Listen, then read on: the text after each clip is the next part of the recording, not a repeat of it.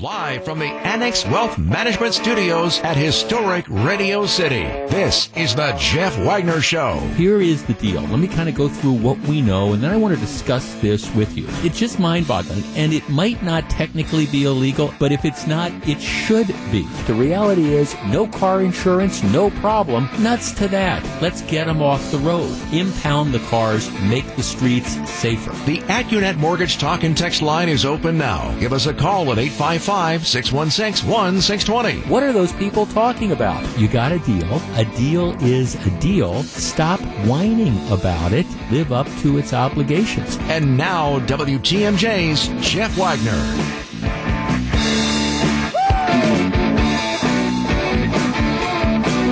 Wisconsin, welcome to the show. So very glad to have you with us. Well, we live in interesting times. This, of course, a St. Patrick's Day like no other. Bars and restaurants throughout Milwaukee and Milwaukee County ordered closed down. Other bars and restaurants in outlying counties effectively, if not closed down, significantly limited. You have people being encouraged to essentially not go out unless they absolutely have to. You have people being laid off right and left. Yesterday, the worst day in the stock market since 1987. A little bit of a rebound now. The Dow Jones up about 600 points. The NASDAQ up about 280. We'll continue to, of course, follow that during the course of the afternoon. But, you know, as a general rule, we live in interesting times. We're going to be talking about a number of aspects of how concerns about the coronavirus is influencing American life. And in some respects, this is kind of the Goldilocks show, because I think some things that we're doing are not enough. A little bit maybe too warm, too cool. Some things I think are kind of an overreaction. Yeah, and I think it is possible. Look, I realize this is a big deal. I get it. But I still think some stuff you're doing not because it really makes any sense. It's just we're doing it to say that we're doing something. So, you know, it's the Goldilocks thing. Some soup is too cold, some is too hot, and a lot of stuff I think is just right. We're going to be talking about all sorts of aspects of that as we move through the program, including some other things that are going on in the world. But let's face it, this is the dominant story. We live in extremely interesting times when it comes to this. But here's how I want to start off the program today. I've had the pleasure of working here for years and years and years, and we've gone through all sorts of things together. I remember the shows after September 11th and the way that impacted people. I remember the shows after we had essentially the economic meltdown in 2008 and how that impacted people. And we're at the early stages of something that we certainly have never seen in my lifetime, and I hope that we never see again, which is, depending on where you are, our ability to travel. At least it's recommended to be limited. If you live in the West Coast, I mean, San Francisco has placed a shelter-in-place order, essentially saying, you know, don't go out unless it's to go to the pharmacy or to go to the grocery store. You've had all these different steps that are taken. I know your life is being disrupted. I get it. Schools are closed, so that's providing, you know, issues for those of you who, you know, have school-age children but still work outside the house. So I know that there's issues going on like that. You have all the other stuff that's going on as well. If you work in certain industries, your businesses are being closed down, and chances are, if you're a worker, you might very well be laid off, applying for unemployment or whatever. If you're a business owner, perhaps you're looking at your watch saying, okay, how long is this going to last and how long can I go? Am I going to be able to reopen my business when inevitably some of these things are lifted? All these different things that are out there, this is affecting each one of us. So what I wanted to do to start off the program today is I just wanted to ask you a relatively simple, straightforward question. And that is, how are you doing? How are you coping with this? How are you doing? Are you stressed? Has it reached the point where you hate to turn on the television because all you see is doom and gloom? You look at the financial markets, like I say yesterday, the stock market, the biggest one-day collapse since 1987. We're told that the number of people contracting this is still increasing and perhaps increasing exponentially. Just a broad question, and we try to do this. And it's one of the abilities that I have, this electronic kind of town hall, which is just to simply say, how are you coping? How are you doing? I don't have a specific aspect of this that I want to discuss. That's coming up later in the show. But how are you doing? How are you getting through this? Our number, 855-616-1620. That is the Acunet Mortgage talk and text line. How are you doing with all the stuff that's been going on over the course of the last 2 weeks, and especially the stuff that's been going on over the course of the last, 72 hours? American life changing dramatically, at least for the short term. How are you coping? How are you doing? How much of a burden is this? What are you thinking? 855-616-1620. That's the Acunet Mortgage talk and text line. We're going to start the program off with a little bit of an electronic town hall. Back with your calls in just a moment. If you're on the line, please hold on. 855-616-1620. That's the Acunet Mortgage talk and text line. Back to take your calls. Here's WTMJ's Jeff Wagner.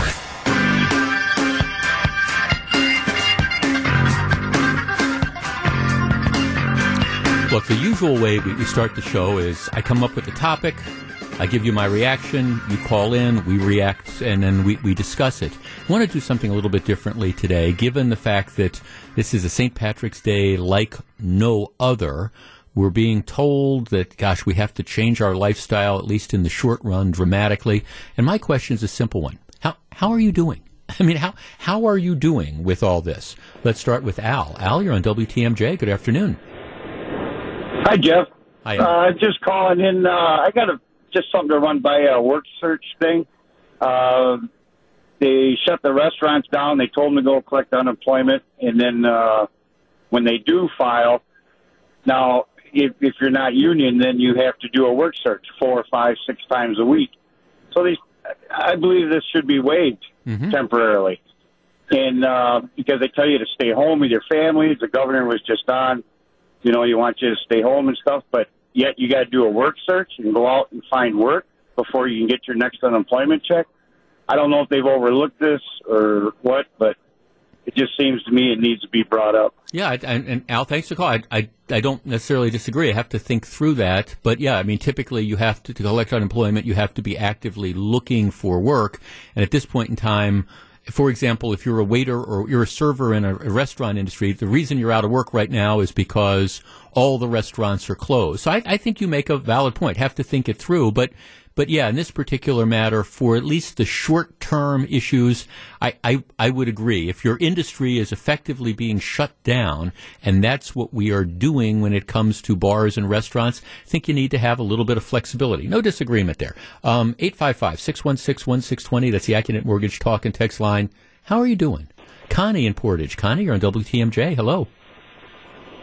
Hello. I'm a nurse, so I wash my hands all the time, quite a bit. So I haven't really done anything different. I went to Portage to Walmart yesterday. The only thing they're out of is toilet paper and some foods. Right. And but the parking lot was full.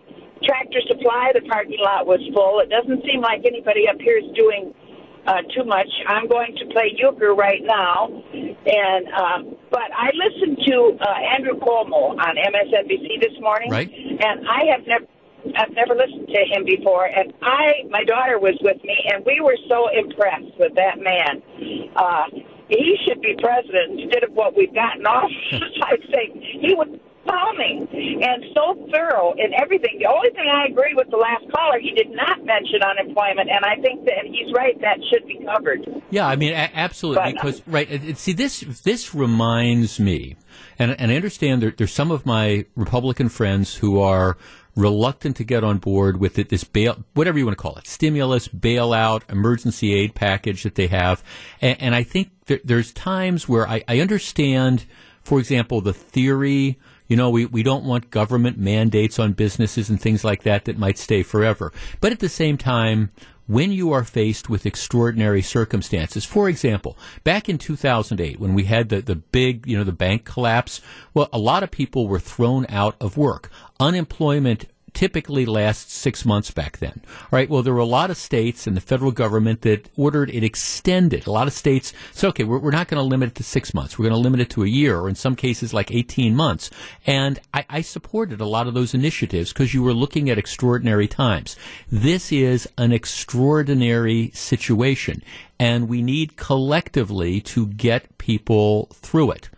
How are you handling this? Let's talk to Richard in Cedarburg. Richard, you're on WTMJ.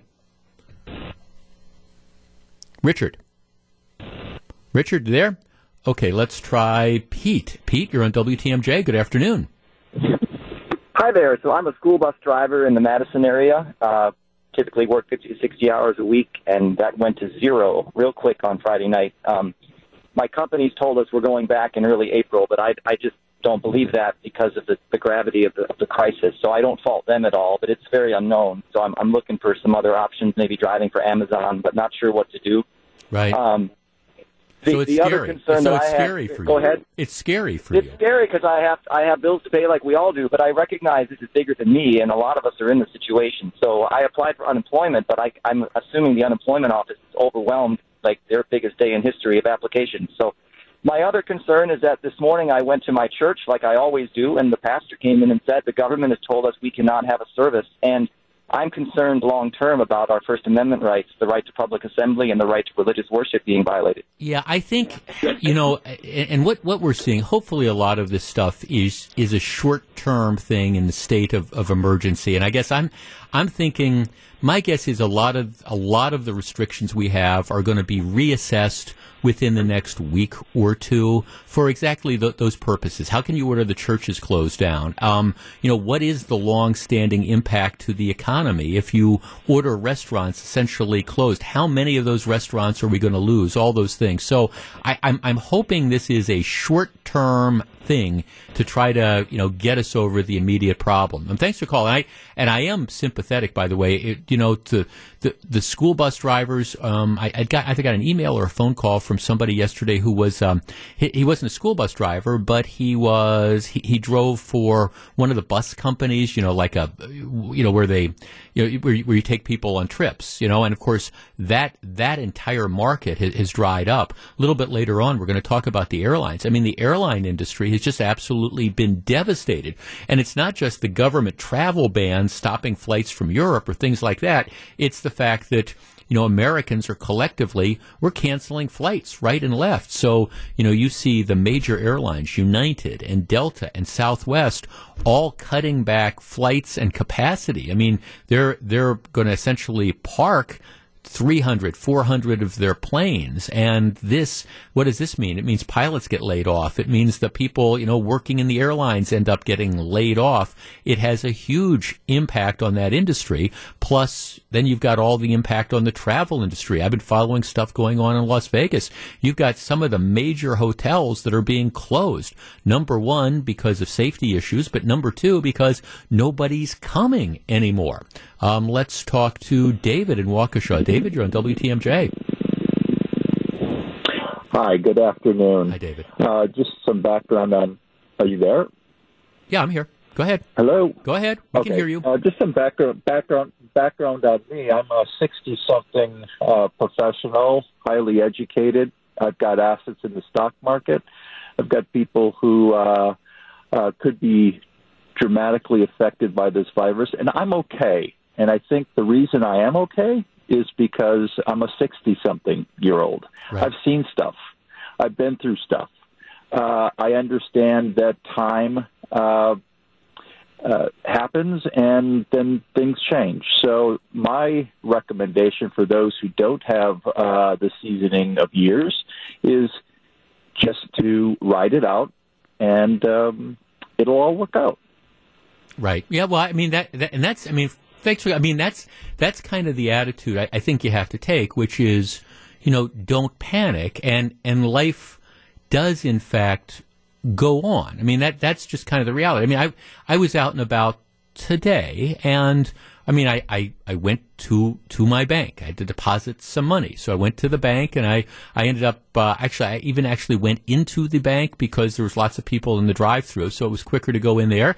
The people at the bank I went to said, no, they don't have plans to close the lobby, but there was this separation. It wasn't like there was a bunch of people there. You know, there were a number of businesses that were operating. We're watching my nephew today. My wife is watching my nephew because my brother, who's a lawyer downtown, he had to go in, and he was working. You know, I mean, we're getting on with our lives. I think the question is, we have to be smart about it, which does not mean that it's not frustrating, and it doesn't mean that in the short term that there's not going to be various issues. Okay, let's go to some of the text lines, because my question was, how are you doing?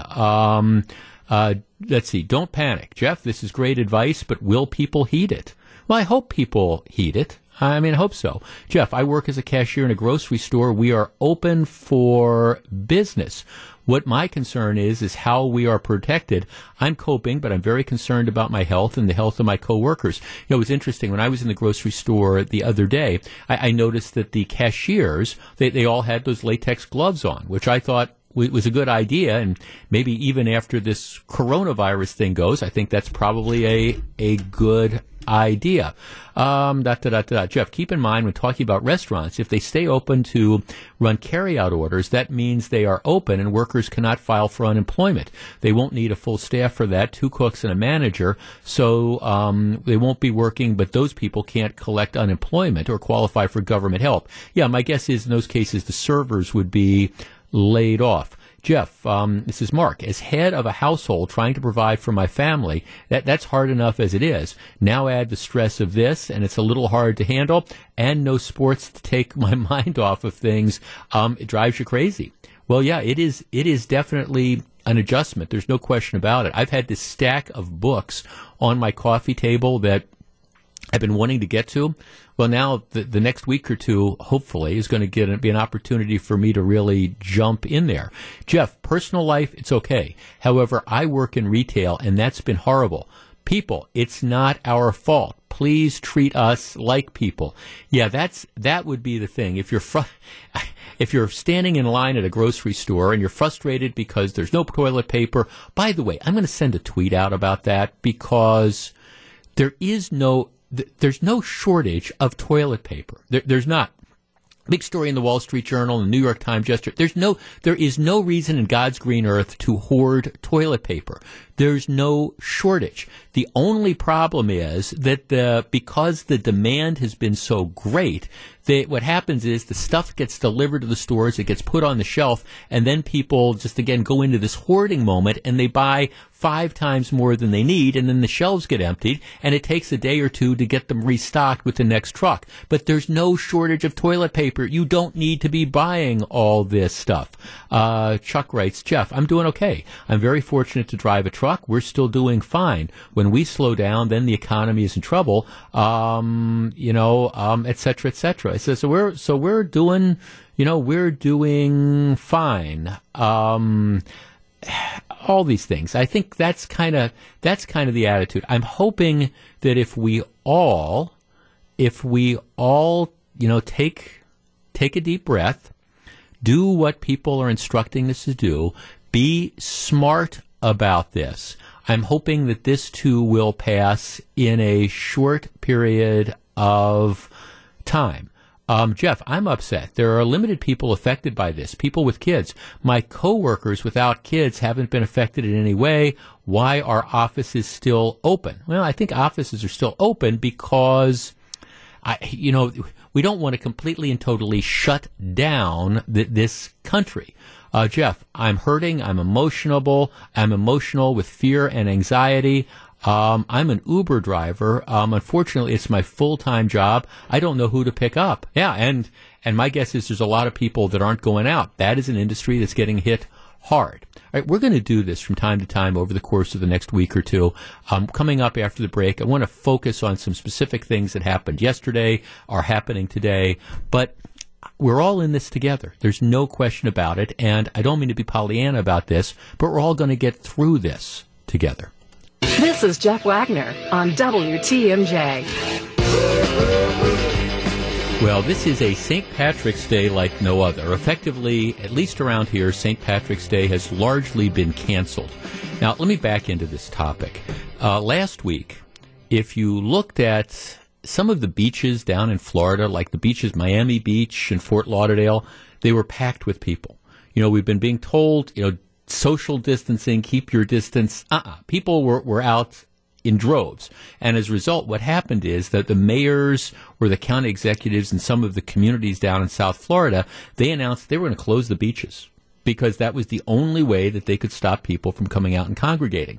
Well, just yesterday, if you look at some of the pictures, Tampa on the Gulf side, people flocking to the beaches. And again, people on top of each other. Spring break is coming up, so there's this issue about, how do you keep people, particularly young people, who aren't necessarily worried about getting the coronavirus, despite the fact that they might be then carriers who bring it back and give it to others.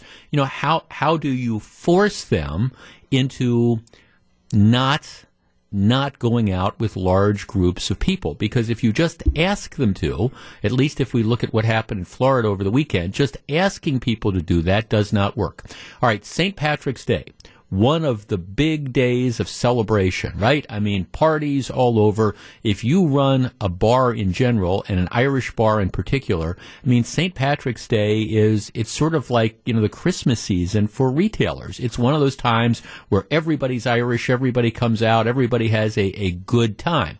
All right, so the concern that people had is, how are we going to stop hundreds and hundreds of people from cramming into some of these small bars in the area and doing what they typically do on St. Patrick's Day?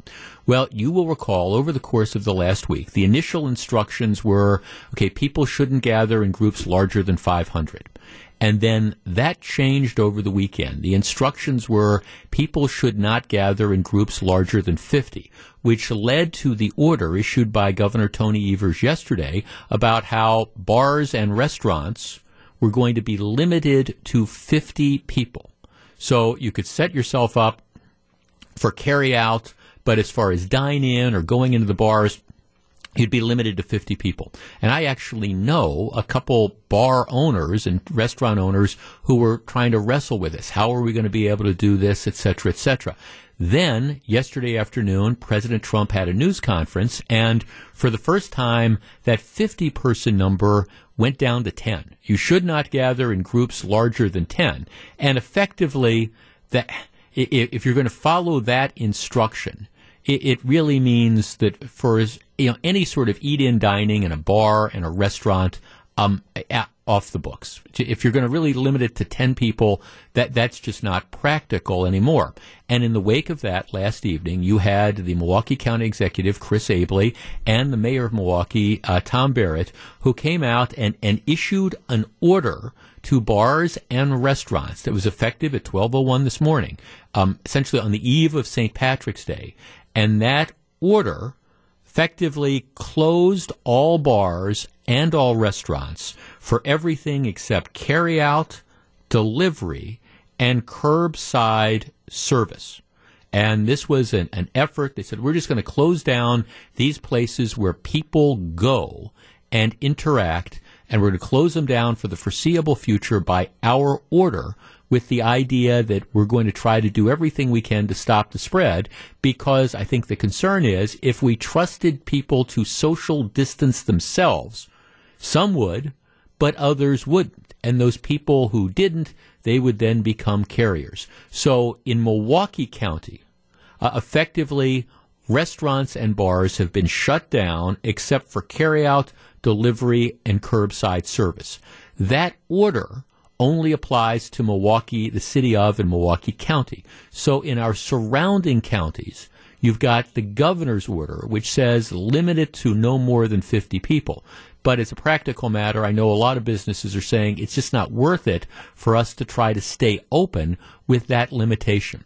Our number is 855-616-1620. That's the Acunet Mortgage Talk and Text line. Okay, here is my Goldilocks question. All right, in Milwaukee County, we have now said bars and restaurants closed down for the foreseeable future, except carry-out delivery and curbside service. No eating in. If your typical St. Patrick's Day regimen was going down, sitting at the bar, getting yourself a corned beef sandwich and having a couple of glasses of Guinness, you are not able to do that. And as a result of that, like I say, a lot of bars are just saying, it doesn't make any sense for us to just try to stay open for the occasional carry-out thing, so we're closing down. This is my question. Was this too extreme to order all bars and restaurants closed down? Or alternatively, should this be the norm across the state? Because like I say, throughout the rest of the state, at least at this point in time, there's not an order shutting down the bars and the restaurants. It's the guidance from the governor, which says no more than 50 people. 855-616-1620. That's the Acunet Mortgage talk and text line. Is this are the leaders in Milwaukee County overreacting by ordering all the bars and restaurants closed? Are people throughout the rest of the state underreacting by not ordering all the bars and restaurants closed, but continuing to operate again with the provision that we're going to strictly limit the number of people who can be inside? What do you think? 855-616-1620. That's the Acunet Mortgage talk and text line. We discuss in just a moment. If you're on the line, please hold on. Back to take your calls. Here's WTMJ's Jeff Wagner. 855-616-1620. Alex in Port Washington. Alex, good afternoon. Yeah, hi. I guess as I'm calling you right now, I'm en route from Port Washington to go down to Milwaukee to see if I can have a little fun. And my reaction to this has been I think the government has done us a real disservice. I think back to 2008 when we had the swine flu and 1,000 people died during the first month. And 13,000 people allegedly died during a 10-month period. We didn't shut everything down. Everything continued normally. And I won't go over all the rates for what number of people that die every year because of the flu. I just wondered, think about all those people, those hourly workers that maybe have enough money in their checking account to last a week, possibly two. What's going to happen 2 or 3 weeks from now when they're out of money? Oh, no, it's going to be, if this goes on for any length of time, it's going to be economically devastating. At the same time, if this spreads as rapidly as people say it spreads, don't we want to try to get a handle on it before it gets to be an epidemic and you have 20 or 25% of the population who's infected? Yeah, I think what they're going to find out as they do the review on this is that, sure, a lot of people are going to be affected. A lot of people are going to be asymptomatic. But in the end, how many people were really damaged? And again, it's only those really in that older age group that are going to pass away. And that's unfortunate. But in all, there's 330 million people in America that are going to be affected by this. So we're going to try to do this to save a few thousand lives. I'm not sure. I was an economist in college, and you do the cost-benefit analysis. Was this worth crashing everyone's 401k? And well, I think that's and what's going to happen? I think we're going to look at that a few weeks from now. Because my big question, I guess. Thanks for the call. Good luck finding some place to hang out in Milwaukee because all the bars and restaurants are closed right now, and you can get some takeout and then take it and sit in your car, I guess, and eat it. But I think there is always a cost-benefit sort of analysis. What we're trying to do now is they're trying to get a handle on this to stop it from spreading like wildfire. Now, there's always going to be a point. At what point in time do you say, okay, we've done the best that we can? Can you keep businesses? Can you tank the economy? Can you keep businesses shut down for month after month after month? At some point, you're going to have to make those hard decisions. This is, I guess, to me, that this is okay. We're doing this at the early stages because we want to stop.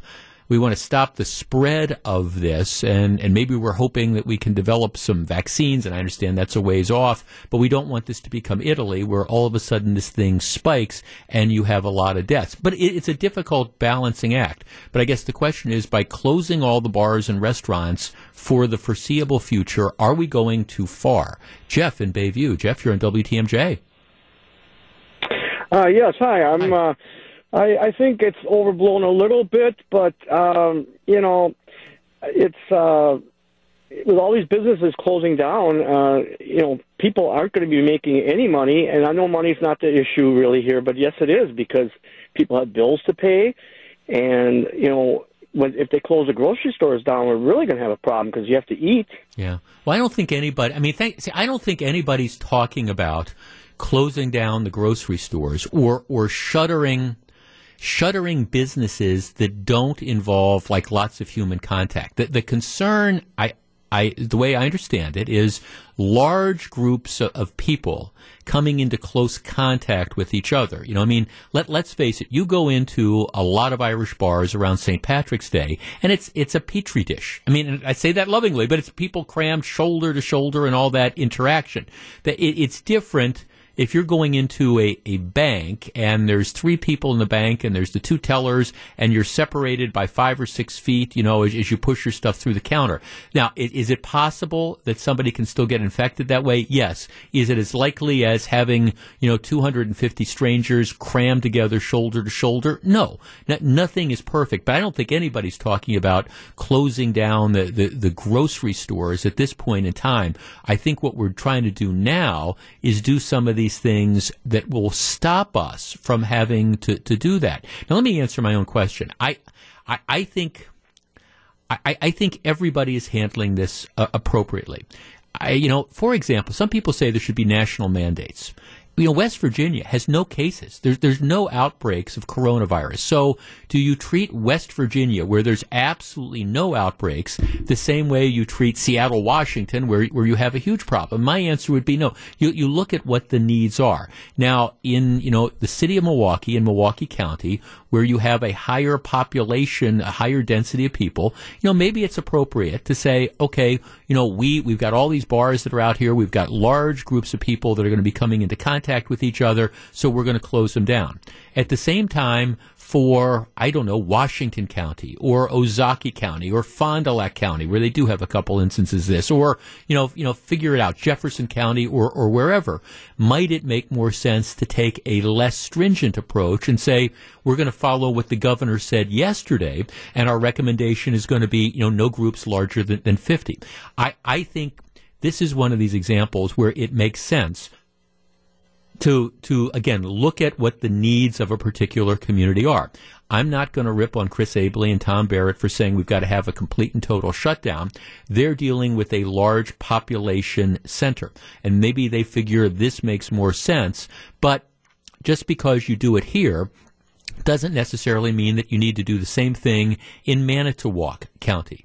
And maybe, allowing the places to stay open, going back to the recommendations of, no more than 50 people, maybe that's a reasonable sort of step. And that's why I think it's appropriate to leave this up with the guidance that we're getting, leave it up to the different mayors and the county executives and stuff to figure out what is appropriate for their particular areas. The thing is, we collectively as people, we got to be smart about this. We do. And I have to admit, I was kind of cringing yesterday or 2 days ago when I'm looking again at these pictures from Florida, and you have all these people, predominantly young people, but all these people, crammed together like sardines on a beach. And I understand it's outside, but still, it's like, what aren't you getting about this? We want to try to get a handle on this now, so 2 or 3 weeks from now, or a month from now, or whatever, we can get back to some sense of normalcy. Steve in Brookfield. Steve, you're in WTMJ. Good afternoon. Yeah, I would completely agree with that, Jeff. And I think also if we want ever, our parents who might be above age 65 or our grandparents ever to lead a normal life to where they feel they can be safe, everybody has to be in this. And I think that last caller is the problem right now. People don't understand viruses. This is not so much a highly infectious virus, but it's a highly, highly contagious virus. The death rates and mortality rates aren't of MERS, aren't of SARS. However, the contagion is what we're worried about. New York Times just came out with a really good tool where you can play around with infection rates. And basically, if this country gets infected at 43% and we hold the fatality rate only at 1%, we know it's at 3.4% now, this virus quickly overtakes heart disease and cancer at the same time. Yep. So it's it's up to us. If we care about anybody with ailments, we care about anybody that's above 65, and if we care about our grandparents. Yeah, to be smart about it. And again, that's why I think, now, the other practical matter is, I mean, I don't know about you, but the truth of the matter is, to the extent that I would ever have this desire to go and, hey, I want to immerse myself in a group of 300 strangers, drinking in an Irish bar on St. Patrick's Day, that's fine. But, the truth is, I think a lot of people aren't going to do that. Denny in Wapaka. Denny, you're on WTMJ. Hey, Jeff, thanks for taking my call. Yes, I own a pub. We were open in Wapaka. And we're very well thought of. Okay, and we have people that drive a long way to come in. We were going to, because we had no confirmed cases in Wapaka County, and again, we don't have any testing either, so keep that in mind. But we were packed Friday night, and we had people that flew in from South America and Florida and drove in from towns that had already identified cases. I mean, Madison, Fond du Lac, right. Green Bay. We said, we can't do this. We got to protect our staff, protect our patrons, protect our community. We closed it on Saturday morning, put the word out, and we probably got 30 texts thanking us. Right. And emails. So are you completely? If you're talking about driving to Milwaukee to have fun, go have fun in somebody's garage with a case of beer. Right. So you're completely closed down. We're closed. Right. We're going to close till we weather this out. And you're not, and you weren't. Your community didn't order you to close. You just figured it was the right thing to do. Yeah. Correct. Yeah. All the other most popular places. I shouldn't say that. There are 3 of us in the Wapaka County that closed, and we probably have the crowd that comes from the furthest. Right. Okay. And because it's a resort area, and you have people with those homes. But it's a tough decision. I mean, we're not rich enough to pay all of our staff until the end this gets over. But this isn't, the models I'm seeing could be hundreds of thousands of deaths. Right. At the worst case. I hope it doesn't get there, by the way. Did your competitors stay open, or did they close as well? They did stay open. One smaller place closed, and the rest of them are open. Mm-hmm. Got it. I think we haven't talked to them. It's their choice. We get it. You got to make decisions. But at the end of it, we had been talking about it for a week. And finally, when we looked at what happened Friday night, and we're a popular place, and we're used to being full, and we're a place, I mean, I would turn around and get a hug.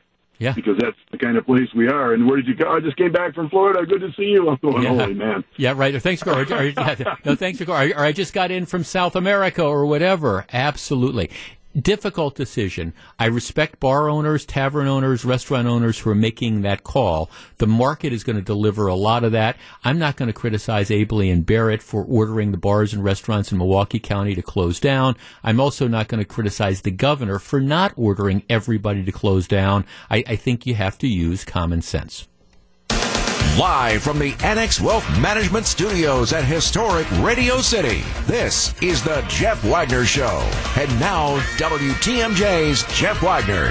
Good afternoon, Wisconsin. Welcome back to the show. One of the things that I think we can do, and we should do, is provide context. And hang on for just a second, Eric Pilstead. I think we can provide context. And as I was saying in the first hour of the program, I think it's important not to underplay the effect of the coronavirus.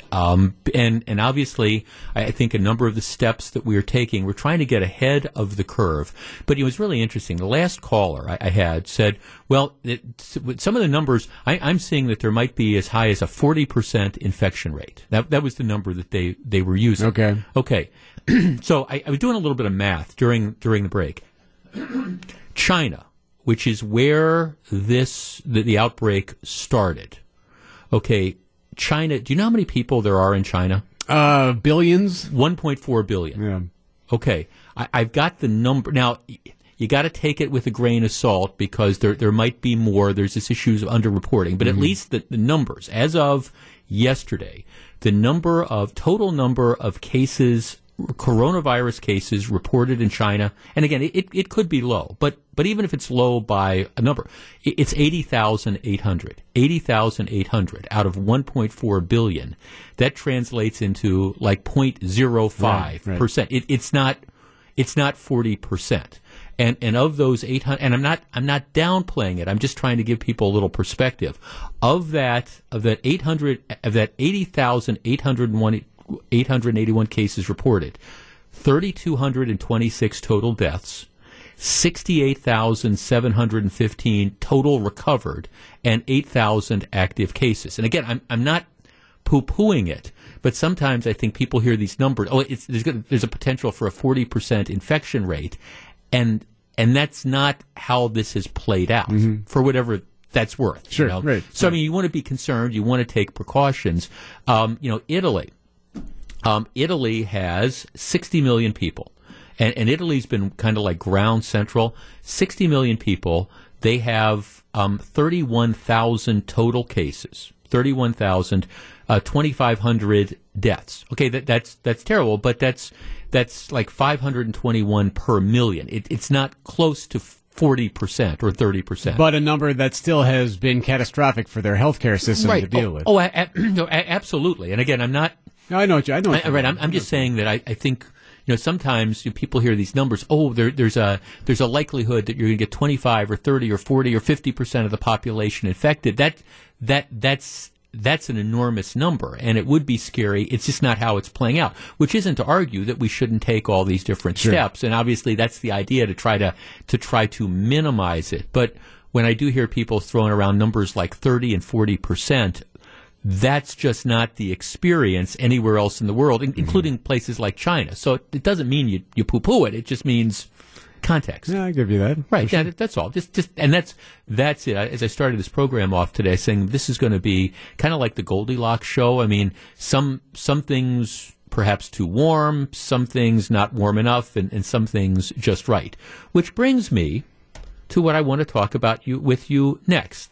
Now, we spent, the last segment of the program discussing the decision to, in Milwaukee County at least, order all the bars and restaurants closed to everything except takeout. That order does not apply to the majority of the state, where the limit is no more than 50 people. All right, so there's a list of everything that's being closed. One of the things that was ordered closed by the county executive, and as a matter of fact, I sent out a tweet on this. They ordered Milwaukee County parks have closed all golf courses, golf clubhouses, disc golf courses, and dog parks. Disc golf courses and dog parks. Now, I thought this was interesting because this morning, about 11 o'clock in the morning, I'm driving into work. I drive through Estabrook Park, and Estabrook Park has one of these disc golf courses that are there. Now, these disc golf courses, if you've ever seen disc golf, it's not like you have 1,000 people playing at once. What you have is, a couple guys, a lot of them look like they're UWM students or whatever, some older people, and typically it's like two at a time, and there's always a handful of people out there, and they're walking, and yes, the two of them or maybe sometimes there's three people playing. They're close together, but they're outside. It's not like you're shoulder to shoulder crammed in a bar. And as I was driving through Estabrook Park today, if the disc golf course was closed, people didn't get the word because there were people out there playing disc golf. Then a little bit further down, they have one of these little dog parks. And I would say I counted maybe a half dozen people that were there, with their dogs. Now, again, I'm not poo-pooing the seriousness of this. And I understand in certain sections, especially when you're talking about closed-in places where you don't want large numbers of people to congregate. I get the whole social distancing thing. I understand that. But at the same time, the reality is, because I do live in this real world, people are going to need, places to go. People are going to need parks to walk through. People are going to need neighborhoods to walk through. And I understand we don't want people congregating, but the truth of the matter is, especially if this goes on a few weeks, you're going to need to get out and take a walk with your dog. You're going to need to maybe get on your bike and ride somewhere and do these type of things. This idea that we're all going to just kind of sit in our houses and look at each other, I don't think that's I don't think that that's practical. As a matter of fact, I think you have to give people reasonable and safe alternatives of things, that they can do. And I would argue, perhaps now more than ever, having things that you can do, with your spouse, with your kid, with your friend, in an appropriate setting is important. Now, I guess maybe I can understand, an argument for closing the golf clubhouses because people would perhaps gather outside, and maybe even the golf courses. But, disc golf, dog parks, things like that. I guess my question is, if we're doing that, shouldn't we just flat out close the parks? And if we did something like that, would that be an overreaction? Are we really at a point now where we don't want to give people any options to go outside and walk around? 855-616-1620. That's the Acunet Mortgage talk and text line. Now, I understand we're trying to do things. And the one thing that none of us want to get accused of is underreacting to a particular situation. So I understand why we're closing community centers. I understand why we're closing libraries. I understand why we're closing these interior places. I get why we don't have baseball at Miller Park.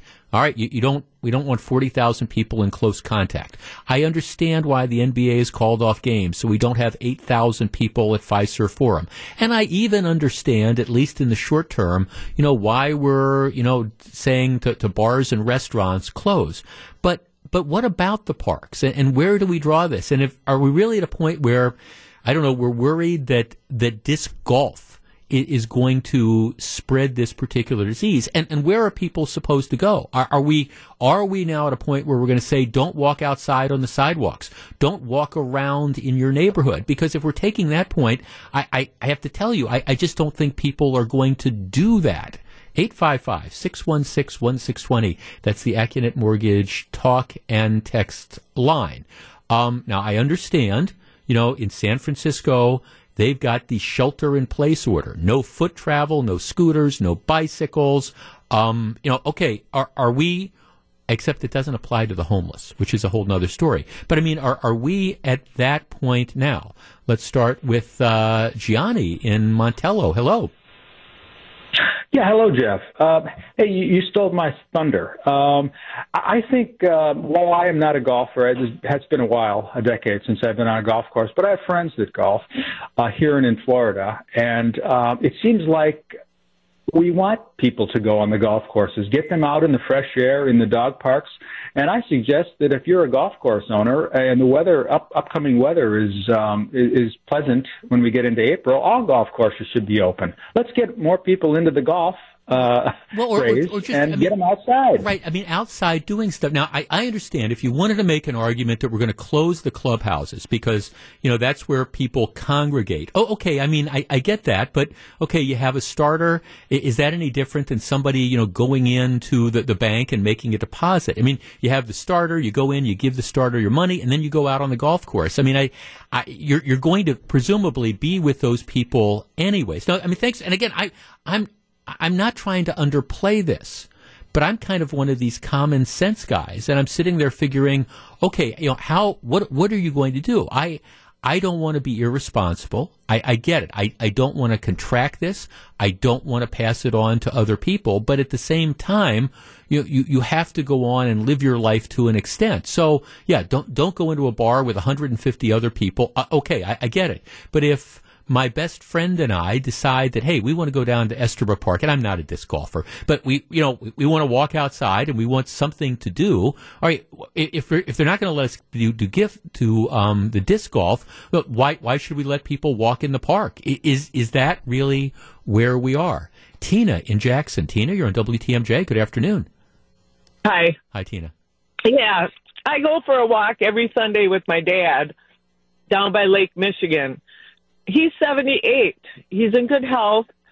It's like, why can't we, they should not seclude everybody from going to parks, from walking their dog in a park. It's not like you're congregating around hundreds of people. Right. Yeah, exactly. And right now frantically because I need to get my snow skiing in. So Ski Brule in Michigan is open. Their restaurants are closed. Yeah. They said you can bring your own food. It's not like we're skiing with hundreds of people at one time. You get on a chairlift, you go up the hill, you ski down, you get back on. Yeah, well, you like my dad said, you can't seclude everybody and make them not live their normal life. Well, right. Thanks for going. So that's why I say you have to kind of balance this stuff out. So like I was saying, I understand the restaurants. I get it. I understand the bars. Here's a text, Jeff. If they close parks and things that don't make sense, then people will ignore those rules and therefore start questioning the rules that do make sense. It's a slippery slope. Yeah, I mean, I wonder if anybody was sitting there saying, okay, disc golf. I mean, have you seen what happens with disc golf? It's two guys here or gals or two people here or there. And, you know, it's not like there's 150 people jammed in together and they're walking around. I mean, I would argue now more than ever is when we want to give people recreation alternatives.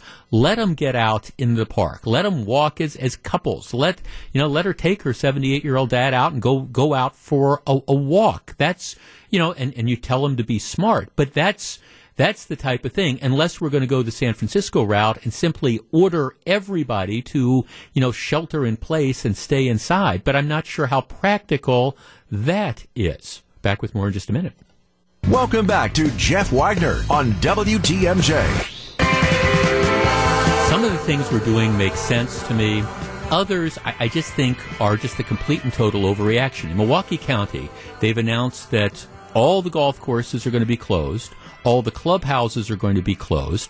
All the disc golf things are going to be closed. And all the dog parks are going to be closed. Well, that word didn't get out to Estabrook Park when I was driving through here. But really, I mean, I would argue that disc golf and arguably golf, those are social distancing activities. I mean, people have to have things to do. And if we're going to close disc golf or the golf courses, I mean, should we close the parks? Should we tell people that you can't go outside your house, that you can't walk around your neighborhood, that you can't get on your bike and take a bike ride? I mean, where do we draw the line? Chrissy in Milwaukee. Chrissy, you're on WTMJ. Hi, I'm a nurse. I'm a golfer. I think that having 4 people in a foursome every 200, 300, 400 yards outside is pretty as safe as you're going to get. Let's say the hole's backed up and you have 8 people that can stand quite, you know, far away from each other. Yeah. Even if you go in the clubhouse, pay, get out, leave.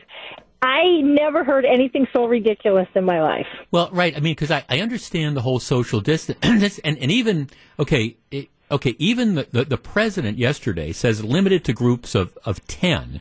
Now, Tony Evers is going with the earlier recommendation of 50. You're not going to have 50 people backed up on the 4th hole at Lincoln Park. No. You're just not under any stretch. Right. No. The most you have is 8 people standing around, which always they kind of stand away from each other. Sure. You're not standing on top of each other. And when you're golfing, you have 4 people that literally are always 50, 60 yards away from each other, even if you have 2 in a cart. I mean, how much safer can you be? If you were all standing in somebody's kitchen, you'd have more of a chance than being outside on a golf course. Well, yes, exactly. And I guess that's my only perspective. And look, and I appreciate we want to get a handle on this. And that's why I'm trying to take at least what in my opinion is a common sense approach to this, saying, look, there's some things that we do that make sense, and we all have to be careful. But I do acknowledge, and this is, again, I'm not a disc golfer, but I drive through Estabrook Park on my way to work and going home from work, and I mean, I never see more than a handful of people that are out there, and it's generally, like I say, it's 2 people who are walking in close proximity to each other, but it's not like there's a gang of 100 people or so. Jeff, I just drove through Estabrook, and there are 4 people playing disc golf, and I would say maybe 20 people to dog park. No signs stating a closure. I would guess the majority of people are unaware. I do agree with you that this is a bit much. Jeff, I hate golf, but I think the course, this is another way, I hate golf, but I think the courses need to stay open. Jeff, I'm an avid disc golfer. These disc golf courses are all self-pay, and there is no interaction with park employees. It is very much a social distancing activity.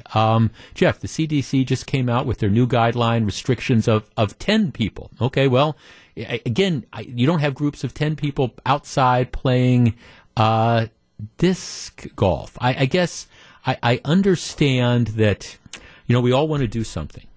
But at the same time, at some point in time, I wonder if we don't say, okay, does this make sense? Or are we just closing this for the sake of closing something without thinking about the reality that people do have to do things? I mean, people do have to do options, unless we are going to, again, do what they're doing in San Francisco, which say that we are so concerned about this that we are essentially quarantining everybody in their homes. You're not allowed to go out unless it's to go to the grocery store. And if you want to walk your dog, sorry. I mean, I don't think we're at that point, nor do I think we need to be at that point at this point in time. We want to be smart, but smart isn't necessarily we're going to tell people that they can't do anything.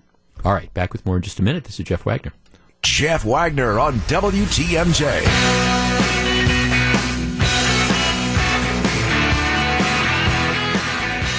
So very glad to have you with us. All right, be honest. Are you really afraid that you are going to run out? Our number is 855-616-1620. That's the Accunet Mortgage Talk and Text line. Run out of what, Jeff? Well, run out of everything. Over the course of the last 24 hours, I've been in sort of an online debate. A couple people heard me say yesterday that there's really not, big picture, a toilet paper shortage. There's not.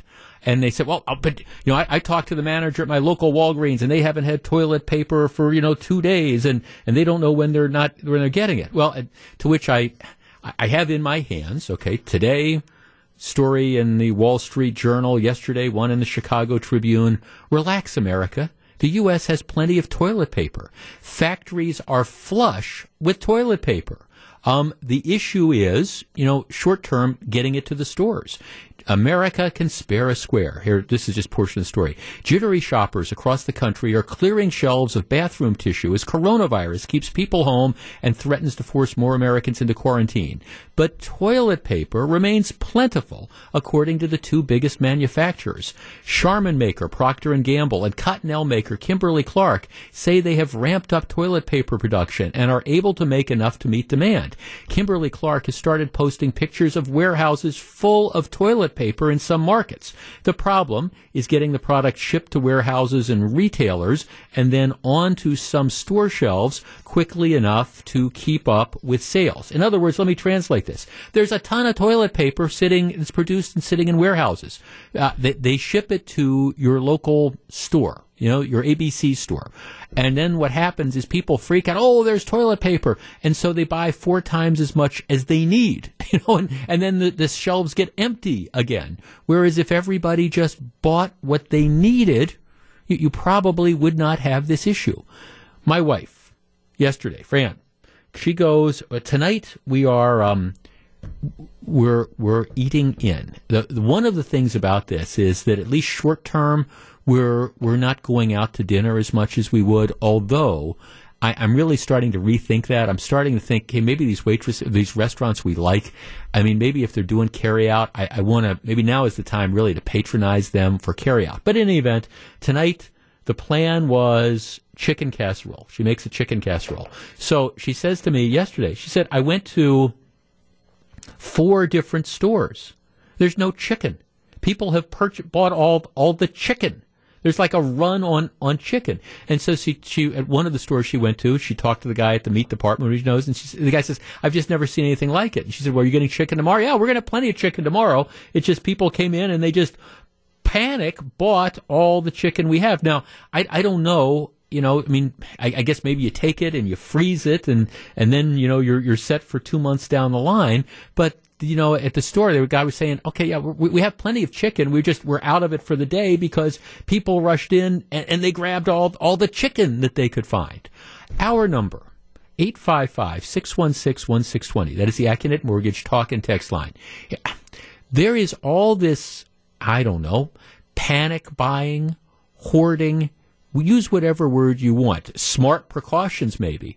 But I mean, seriously, are you really afraid that you're going to run out? I mean, do you really need to buy 2 years worth of toilet paper to put down in your basement? And I understand it's not going to go bad. I get that. But, I mean, do you really need to run out and buy 2 years worth of toilet paper? Do you really need to run out and buy, I don't know, 6 months worth of chicken that you're going to, put in your freezer, or hamburger, or a year's worth of canned soup? Because I think one of the reasons, it just kind of, it's this scarcity thing that feeds on it. Because then people who aren't necessarily into the hoarding or the stocking up, you go into the stores and you see, my God, I was just there in the store and there's no toilet paper. And then you freak out. And so then when you find toilet paper, you buy 3 times as much as you need. I mean, are we giving into this panic, or are you legitimately afraid that, God, if I don't buy 2 years worth of toilet paper, I'm going to be out. I'm going to regret this. 855-616-1620. That's the Accurate Mortgage Talk and Text line. And I know maybe you don't want to hear this, but I think in some respects we are, by doing stuff like this, we are our own worst enemies. Now, I would never suggest that, for people who have a little bit of bottled water and some canned soup and things, I understand that. I do understand that. But this need to say, I've got to buy everything on the store shelves and I've got to stash it in the event that I'm not able to get food for the next 6 months. I'm sorry. I just think it's almost a nutty reaction. It goes beyond just we're going to take some normal safeguards. We're going to be smart, in the event that there is a real shortage of something, we're going to have it.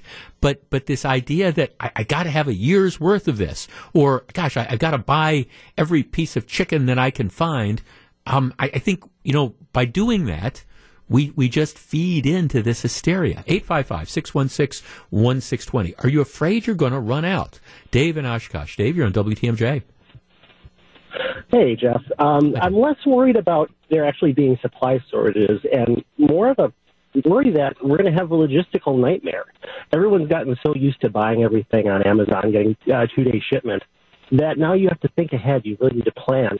You have these runs, and you're going to have a hard time catching up with the backlog of everything. I'm worried that companies have kind of adjusted the levels of inventory they hold, knowing that you can order things just in time, and now that you can't anymore, that you are going to have localized supply shortages. That's what I'm concerned about. Yeah. At the same time, when you see somebody buying a year's worth of toilet paper, do you kind of just shake your head at that? A little bit, but I'm also worried that this is a sign of what might happen in a month from now. So it's not going to be toilet paper, but what if it's ibuprofen? What if it's other fever reducers? What if it's other cough suppressants? The things that people are really going to need to keep their symptoms under control. What happens when we have a run on those? Well, that's where I'm starting to get concerned. Right. Well, hopefully that's why I think cooler heads would hopefully prevail. And we'd sit and say, okay, there's really not a shortage of these type of things. Hand sanitizer might be the exception to that because now, what was the story we were talking about yesterday? The guy that he and his brother go out and they buy up all the hand sanitizer they can find in a 2-state region. But for a lot of the sundries, for the stuff in the food chain, Campbell's is cranking out lots of canned soup. There's still plenty of canned soup that's out there. But the idea is, I understand people freak out because somebody that would normally buy 6 cans of the soup buys 6 cartons of the soup, and there ends up being the shortage. I'm just saying, if we said, okay, we're going to buy a week's worth of the stuff instead of buying 6 months worth of the stuff, there would be things on the shelves for everybody, and collectively, I think we would get through this a lot better. I mean, here's the bottom line. If it gets to the point that you need a 2-year supply of toilet paper, you're going to have a lot of other problems way, way, way beyond that. Let's talk to Todd in Greenfield. Todd, you're on WTMJ. All right, Jeff. Thanks for taking my call. Yes, sir. So if it's unnecessary for people to hoard, don't you think it would be unnecessary for the media to keep posting the videos of empty shelves and long lines? Well, it is kind of a vicious cycle. Oh my God, I was watching Channel X News this morning and they showed all these empty shelves. I've got to run out and buy my 6 month supply. Yep. I think it would at least die out quicker if they stopped posting that stuff, because it keeps the fear factor in the people that are freaking out already. Yeah, I think, thanks. That is always a fair issue. And it's this whole question of the chicken and the egg. Now, the people, the news directors at the TV stations would say, this is news. We are just covering what's going to happen. But I understand your point, and I don't disagree with it. You're also feeding into that panic that is out there, implying that stuff is going to end up being in short supply. Now, look, it may very well, first of all, when it comes to hoarding, I think stores should put limits on stuff. And if it gets to the point, and we are not close to that point. If this goes from really, really bad to code red awful, and they start looking at, okay, maybe 2 months from now or 4 months from now, maybe there is a shortage of Bayer aspirin or ibuprofen or Aleve or whatever. Okay, at that point in time, maybe that's when you start doing the rationing and saying, okay, you can each have, people can go and buy like 2 bottles of it. Okay, I get that. But that's only based on the fact that there's shortages. All I'm here to tell you right now is when it comes to these things, with the possible exception of hand sanitizer, where I think the demand has just far exceeded the production. When it comes to these various sundries, there's no shortage of them. There's plenty of toilet paper. And if you don't believe me, I'll tweet out these articles. There's plenty of toilet paper. Now, there might be temporary delays in getting it stocked on the store shelves because, again, people buy everything that hits the shelves, and it might cause temporary shortages. But there's plenty of toilet paper in the pipeline, no pun intended. You don't have to worry that you're not going to be able to get it. You don't need a 2-year supply. That's just the reality. 6 months from now, maybe it's different advice. Maybe the end of the world as we know it is coming, and that's fine. And I'm not arguing, again, that people shouldn't be prudent, and if you got a family and you want to buy some soup or whatever, or some other canned goods, or you want to have some dried pasta or whatever, okay, I understand that makes sense, because maybe it's going to be a couple days where you don't feel like going out or whatever. But even in these areas where you have these shelter in place orders, they let the grocery stores stay open. We're not looking at another Stone Age, at least not right now. And I think we all make this worse by panicking and by hoarding, whereas if we just went about our business normally with, again, maybe some minor adjustments, it would all be fine, at least at this point in time. But, in this case, what was the old Franklin Delano Roosevelt line? We have nothing to fear but fear itself. I think there's a lot of just plain fear going on now, which is driving some behaviors. This is Jeff Wagner. Jeff Wagner on WTMJ.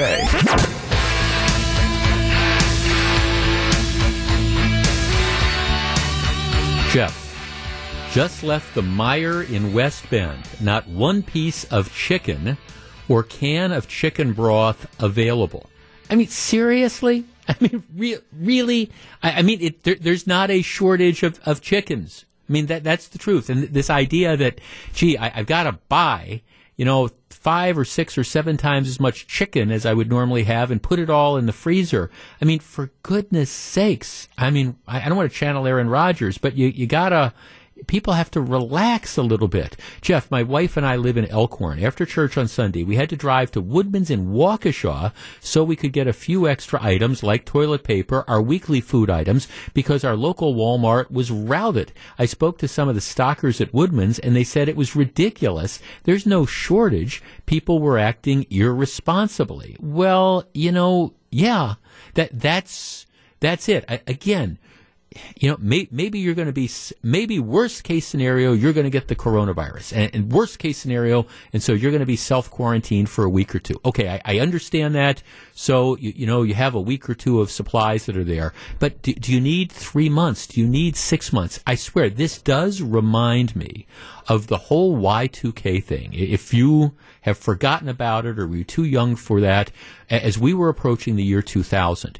we had a 9-month run-up where everywhere you looked, there were, and actually, some of the coverage was pretty much the same. And you had all of these people saying, all right, what's going to happen is the computers aren't programmed to go from 1999 to 2000. And that was it. There's going to be this glitch. Computers are going to stop working. Airplanes are going to fall from the sky because their guidance systems aren't going to work. The banks are going to crash. Computer systems are going to break down. You're not going to be able to get money out of them. The grocery stores, the ones that have the electronic ordering, that's going to all fail. It's going to be the end of the world as we know it. And there were people that would call up this program on a regular basis when I kind of tried to interject what I thought was a level of common sense and tell me how irresponsible I was being, and what everybody should be doing is everybody should be getting their own, stocking up for their own kind of like panic room, and put this in your basement and buy lots of guns and buy ammunition and buy 2 years supply of bottled water and foodstuffs. And typically the people that were saying that were the people who were selling all those types of things. And then, you know, January 1st, 2000 rolls around and nothing. Everything works just like it's supposed to. And you have all these people that bought 2 years worth of canned goods that are sitting in their basement. And now you got to figure out how are you going to use it and how are you going to get through it before they all go bad. I'm just saying you want to be prepared, right? I'm an old Boy Scout. I get the whole notion of being prepared, but at the same time, you don't want to give in to panic and hysteria. Because that just leads to more panic and hysteria. You got to trust the government, I think, and I understand some people don't, enough to know that, hey, when there's really shortages between the government and the media, they'll tell you when there's really shortages that are out there. And at least right now, when it comes to toilet paper or chicken or canned soup, there's not a shortage of the stuff. Might be gone from your store shelves because somebody bought 8 cartons instead of 8 cans, but there's really not a shortage. It will be there moving forward. Hey, in the next hour of the program, I want to talk about a story out of the world of politics, because we haven't really talked a lot about politics and how the coronavirus affects it, but moving into the election season and how things have changed. It now appears very clear. There's 3 primaries today: Illinois, Florida, Arizona. Joe Biden is going to win them all, and he's going to win them all big. The Bernie Sanders campaign is all over, but the shouting. So it now appears like you're going to have Trump-Biden moving forward. The big argument for President Trump, and a lot of people would say, look, I understand we don't like his personality. He's kind of off-putting. We wish he would stop tweeting. But you know what? The economy is going great guns. All right, well, the economy is not going great guns now, and I think a lot of people are worried that we're looking at a recession, that it's going to take a long time for the economy to come back from the bloodbath that has been caused by the coronavirus. I don't know. The economy, in my opinion, is going to come back, but I don't know how long it's going to take. Just don't. So the question is going to be, if the big thing for President Trump that he had going for him was the fact that the economy is roaring. Well, the economy's not roaring right now. If you look at your 401k or your IRA or whatever, you've lost a bunch of money. If you work in various industries, at least short term, you're looking at a very uncertain future.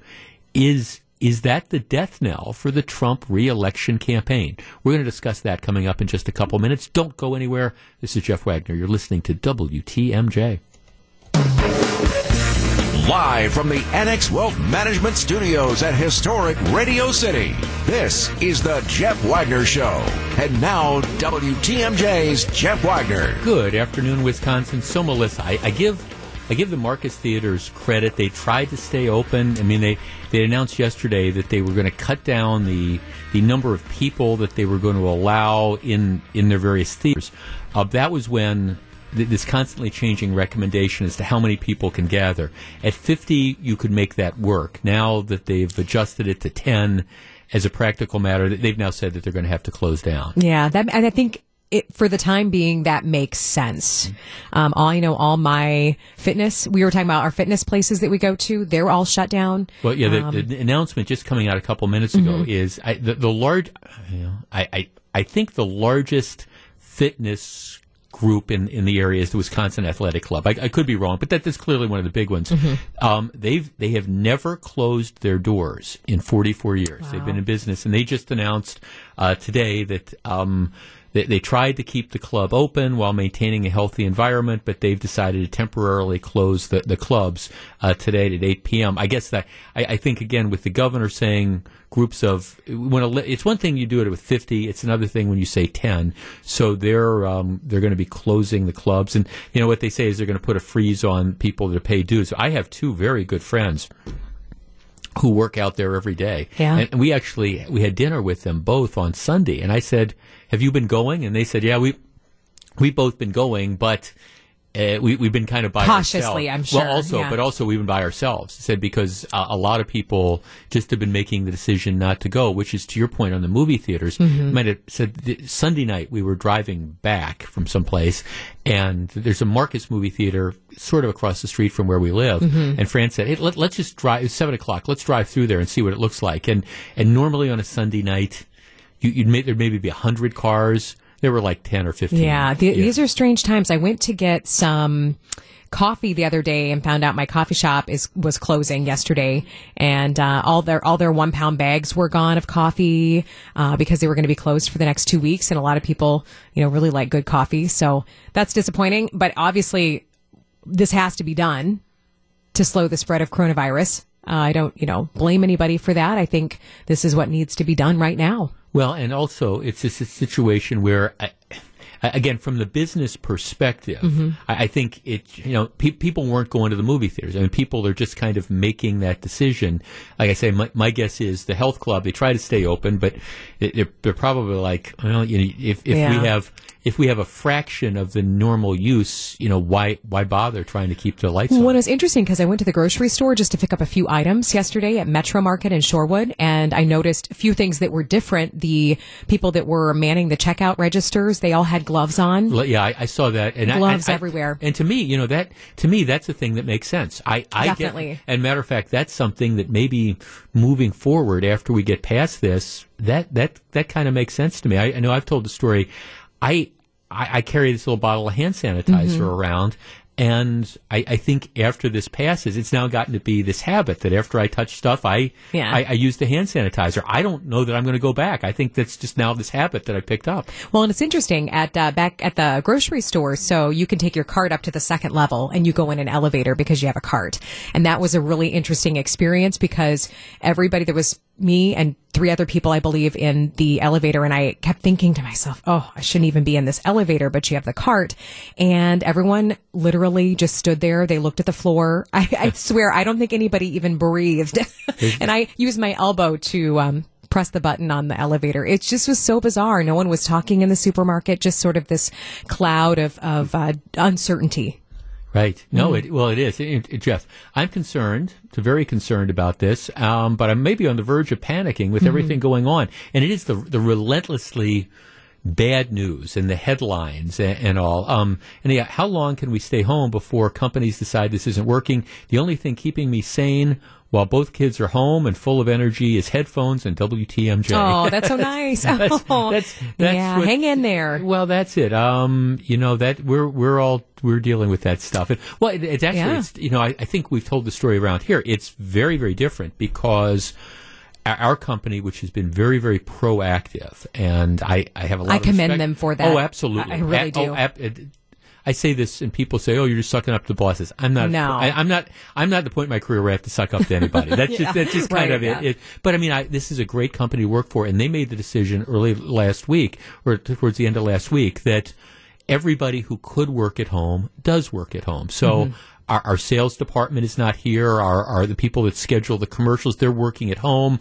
Most of the managers are gone. There's always somebody on duty. So there's a couple engineers, and there's the on-air staff. Yeah, a couple of people in the newsroom. Debbie's working from home doing traffic. She has a studio set up.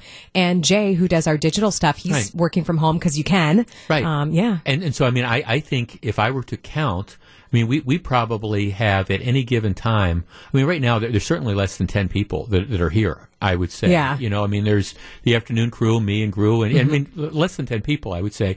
But I mean, that's what they're doing, and they've been very proactive that way. And actually, for those of us who are on air, I think if I went in and said, I really don't want to come in anymore, would you spend the money to set up a home studio? They might do that. I don't feel the need to do that. Mm-hmm. But I mean, I think they're asking us all to be responsible, and they say, if you don't feel good, don't come in. Yeah. Don't get other people I sick. mean, and the thing now they're saying is even if you don't have symptoms, you could be asymptomatic and still pass it along. But they say for the most part, if you're showing symptoms, don't come in. Right. I have 2 friends who are on quarantine right now because they perhaps were around someone that had Oh, it. really? So it's very interesting. I mean, and I keep checking in on them saying, do you need toilet paper? What do you need? Tell me where I can go to buy it. Anything? Yeah. Yes, right? Because I do have extra toilet paper at my place. So, it's just very interesting. And I think if anything, I'm thinking about other people more than I ever did before to make sure they're okay, checking in on people, in case they need anything. Oh, yeah, absolutely. I mean, I know we've kind of made, I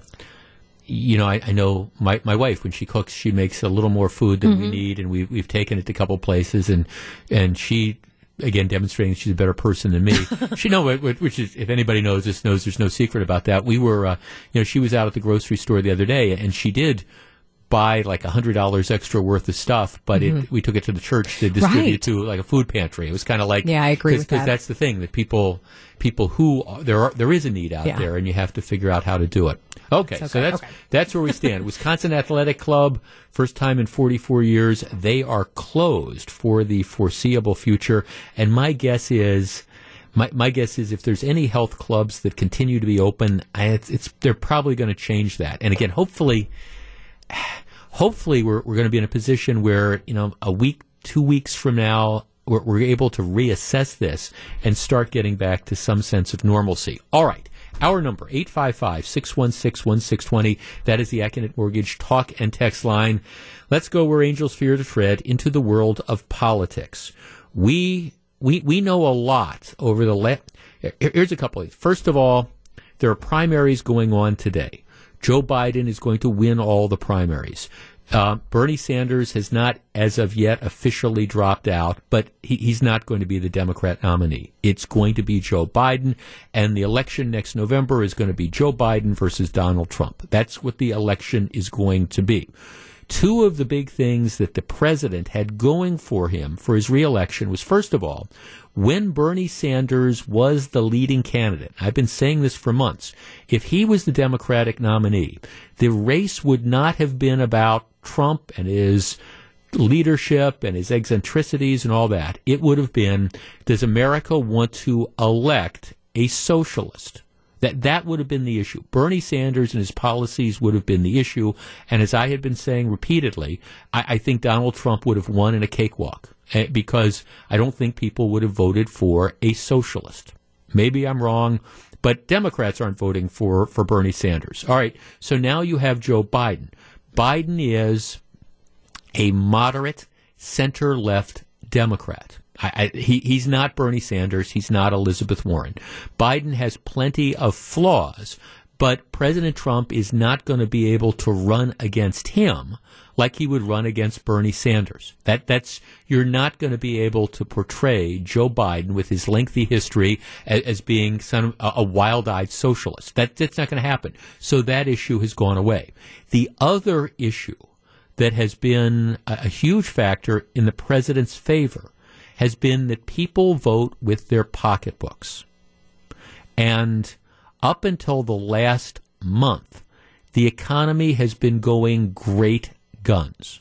A month ago, you looked at your 401k or you asked people about how do they feel about their future, or you looked at, people's IRAs, it had gone up significantly. Over the course of the last month, primarily as a result of coronavirus, but other factors as well, pretty much all the money that people have made over the last 3 years in the stock market has now disappeared.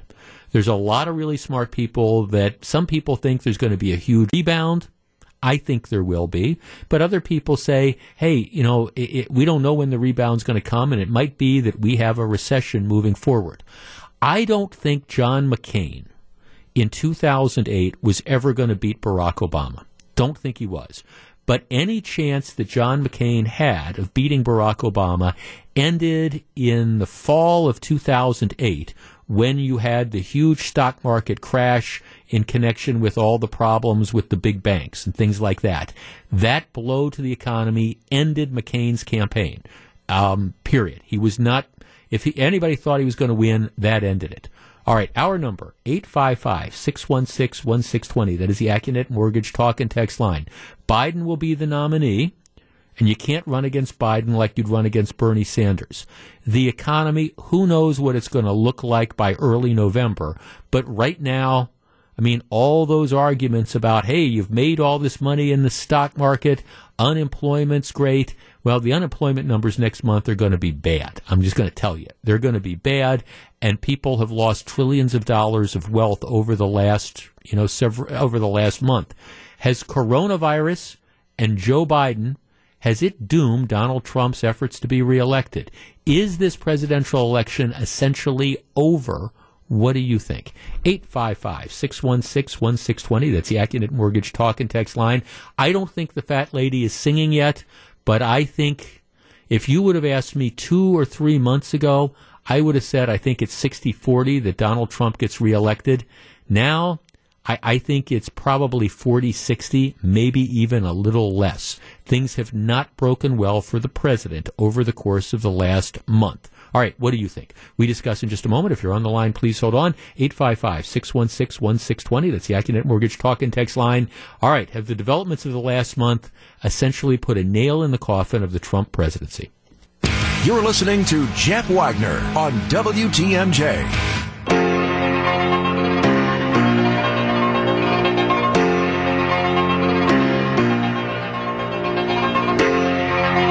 Jeff, you're adding to the hysteria. The economy is going really good. I just checked my retirement account, and they're up about 12% from where they were 18 months ago. They're up about 12% when they are where they were 18 months ago. Well, good for you. I think for most of us, they are down dramatically from where they were a month ago, and I think the reality is you can maybe play with numbers, but the truth is most of the money, especially after yesterday, that you made during the Trump presidency, most of that has kind of disappeared, which isn't to say it's not going to come back. I mean, look, I'm not one of these guys who thinks, I believe in the American economy.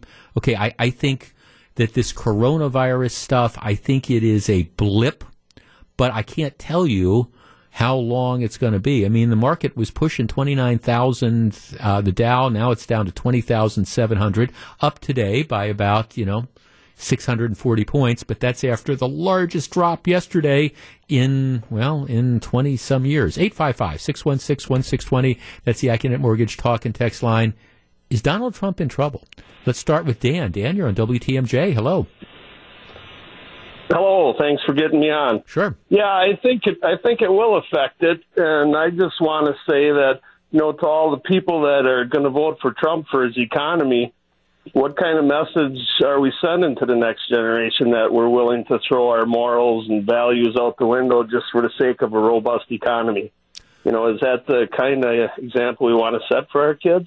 Well, I guess my answer would be, people have different views on morals and ethics and things like that. We all have views on our pocketbook, and typically, let's go back to, if we want to talk about morals and ethics, let's go back to the Bill Clinton years.